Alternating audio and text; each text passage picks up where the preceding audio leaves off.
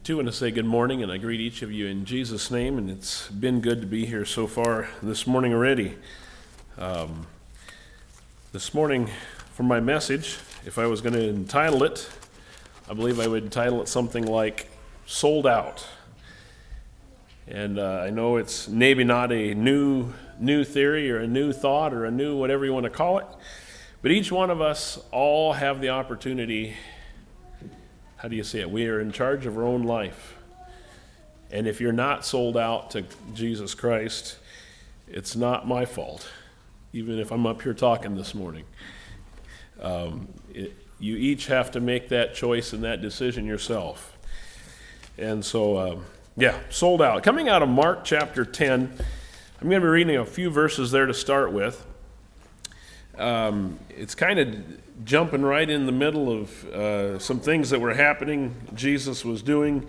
He was talking about little children and ends up with the greatest, who's the greatest, or who wants to be the greatest in the kingdom of heaven. But I'm going to pick it up in verse 17 of Mark chapter 10, and I'm going to read to verse 22, and it's talking about a young man that come to Jesus. And I could picture myself being just like him. Any one of us, I believe, could fit this person. It's not somebody that's way off and any different. I mean, he could be any one of us. So keep that in mind as we read this.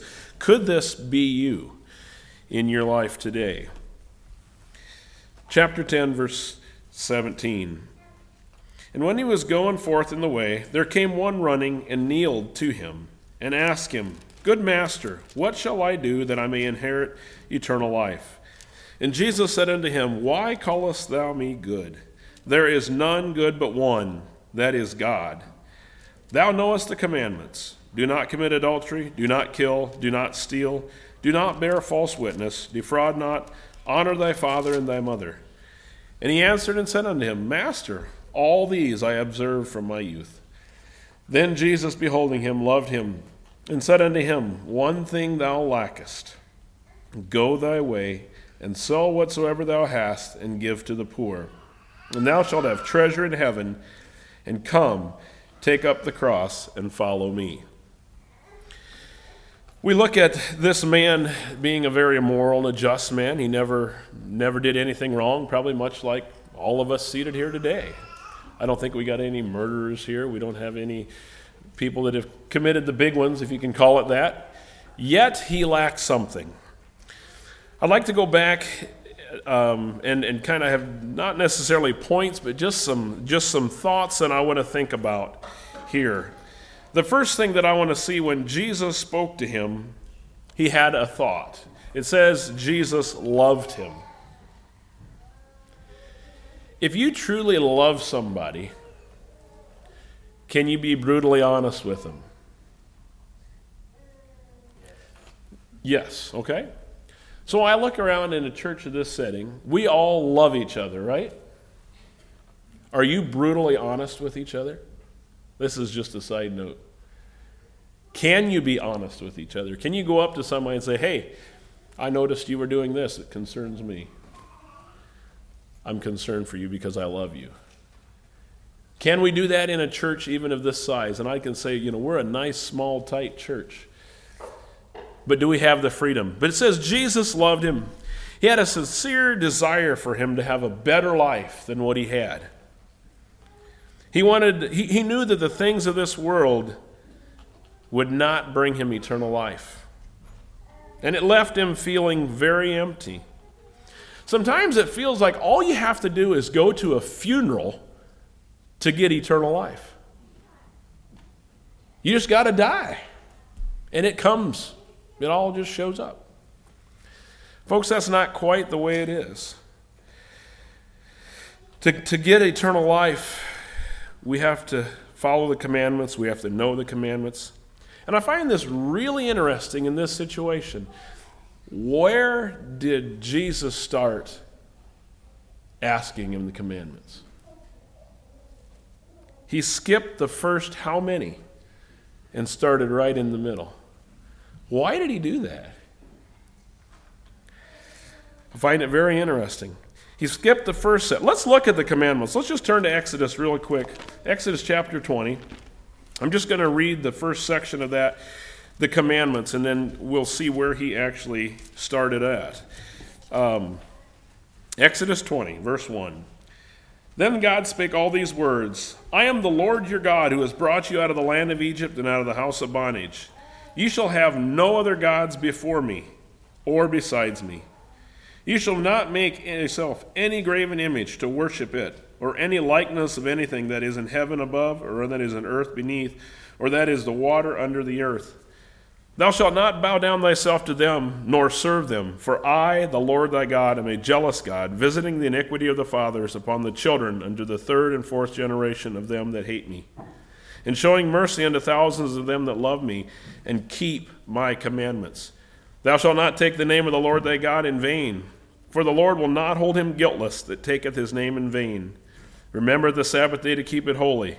6 days shalt thou labor and do all thy work, but the seventh day is the Sabbath of the Lord thy God. In it thou shalt do not any work, thou, nor thy son, nor thy daughter, nor thy manservant, nor thy maidservant, nor thy cattle, nor thy stranger that is within thy gate. For in 6 days the Lord made heaven and earth, and the sea, and all that is in them is, and rested the seventh day. Wherefore the Lord blessed the Sabbath day and hallowed it. Honor thy father and thy mother, that thy days may be long upon the land which the Lord thy God giveth thee.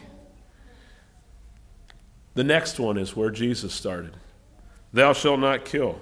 Thou shalt not commit adultery. Thou shalt not steal. Thou shalt not bear false witness against thy neighbor. And thou shalt not covet thy neighbor's house. Thou shalt not covet thy neighbor's wife, nor his manservant, nor his maidservant, nor his ox, nor his ox, nor anything that is thy neighbor's. Why did Jesus start at the end of the commandments? When he knew good and well, he followed those. I believe even today there's a lot of good moral people in the world, sometimes so good and so moral that they think they don't really need God. Like this young man, he lacked God as the center of his life. His riches were the center of his life. You know, in order for us to have eternal life, we must also deny ourselves whatever it is that is standing in the way of our full fellowship with God. The first commandment says, Thou shalt have no other gods before me. What can it be? I mean, for this young man, it was money. And a lot of things do boil down to money. I was just thinking about it, and I tried to list a few things out. Our job could have our ultimate loyalty.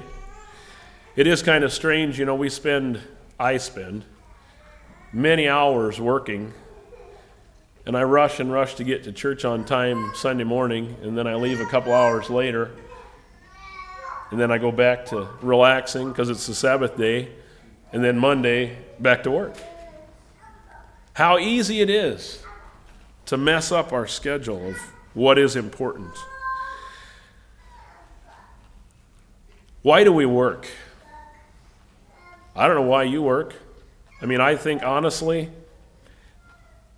I got to say this carefully, but if I quit working today, between the livestock running around on the farm and the cellar, and I could probably almost live most of my life. I may have to change what I eat a little bit, and may have to get rid of some things that cost money, but none of us have an excuse to say, well, I have to. Because he also lists in here family. And that's maybe some of us men's problems. Well, we have to provide for our family. Well, we do.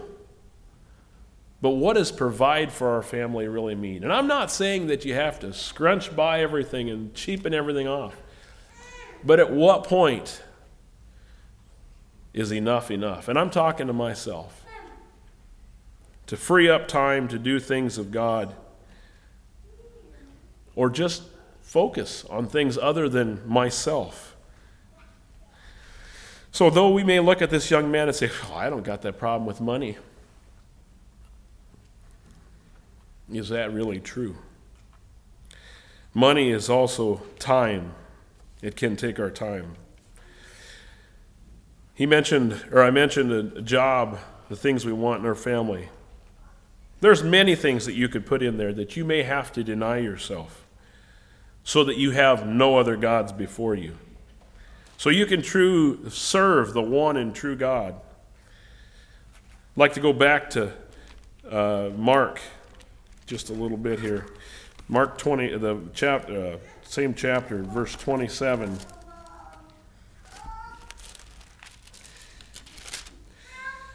Says, "And Jesus, looking upon them, saying, with men it is impossible, but with God all things are possible." We have to come to the realization that there's nothing we can do to save ourselves. The disciples were having real questions because, Jesus had just said that it's easier for a camel to go through the eye of a needle than for a rich man to enter into heaven. Well, we go, it's impossible. He took one of the largest animals in their era and time and one of the smallest things he could think of, the eye of a needle, to make a point. I believe that each and every one of us out here today, if we are trying to live our life on our own, we're trying to save ourselves by just being good, moral people, we can't do it. It's impossible. It requires God to help us. We are born with a sinful nature, and we need God to help us overcome that. Or we will follow the gods of something, whether it be money, whether it be power, whether it be, you name it. Only you can answer that. But don't ever forget, with God, all things are possible. I got a side note here, one of those that I'll throw in just for free. I was working at a place one time, and I made a comment, and I'm going to say the comment here this morning. I don't usually talk about this, but since the word come up in our scripture today, I'm going to say it. In act of a surprise, I said something to a guy. I said, "Oh my goodness." And he stopped me and he said, "Who's good?" And I said, "Well, God is, of course." In our chapter today, it talks about, Jesus said, "Why do you call me good? Only God is good." And then I'd like to back up to that commandment that says about taking the name of a God in vain. I actually, just yesterday again, I actually Googled it. What does goodness mean? And in the definition, listed at the bottom, was a terminology for God. And I'm as guilty as anybody. I use words that I wouldn't have to. But I guess after that person pointed it out to me and I finally got over it, I have endeavored and worked. Think of a different word. I don't know if you ever, I say, "Oh, wow, that's a new word." Unless somebody can tell me you shouldn't say that word, I'll move on. But, why do we talk the way we do? It says here that and I even read it, is that nobody will be guiltless. And I'm not going to have to go and explain all the other ones. There's a lot of bywords that we all use. And if you look them up in the dictionary, a lot of them refer to God. A lot of G words that many Christians, I would say, use today. And I'm not here to put judgment down on anybody. I'm just saying this is what the Bible said. And this is what it means. I have to work on it just as much as anybody else. I don't have it all mastered.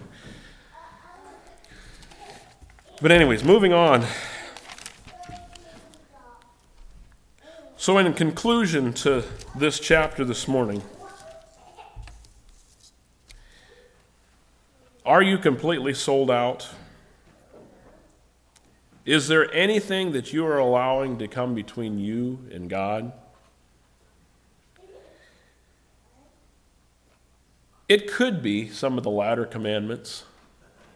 But I think in the day and age we grow up, I think most of us can say, "No, I haven't killed anybody. No, I haven't cheated and stolen. I haven't done them big ones." But I think sometimes as he didn't do with this young man, I think we need to do with ourselves. Start at the beginning. Have I truly loved God with all my heart? Do I have anything that I would hold higher than God? Do I own anything that takes more of my time and my affection than God does? And I guess this is maybe sad, but if you're a man, carefully ask your wife. And if you're a wife, be honest but not too brutal. And if you're a wife, ask your husband. And again, husbands, be careful. Jesus never beat this man down. He never condemned him. But he did make him stop and think. And that's all I'm trying to do this morning in this short time. Just to think, are you completely sold out? I know I can do better. There's a lot of areas that I can work on. And by the grace of God and his power, I'm trying, and I'm gonna. Because with God, all things are possible. But I'm going to list off, to wrap this all up, them last commandments. And maybe they got a little bit of different twist on them. But just again, think about it. Don't commit adultery with your eyes. Don't kill with your words. Do not gossip with your friends. Do not steal with your time from people in need and from God. And do you honor that aged person? They're not your parents. We're required to honor age. I hope this morning you've just been challenged to look at your life as I have been and realize, am I completely sold out or do I have work to do? God bless you all.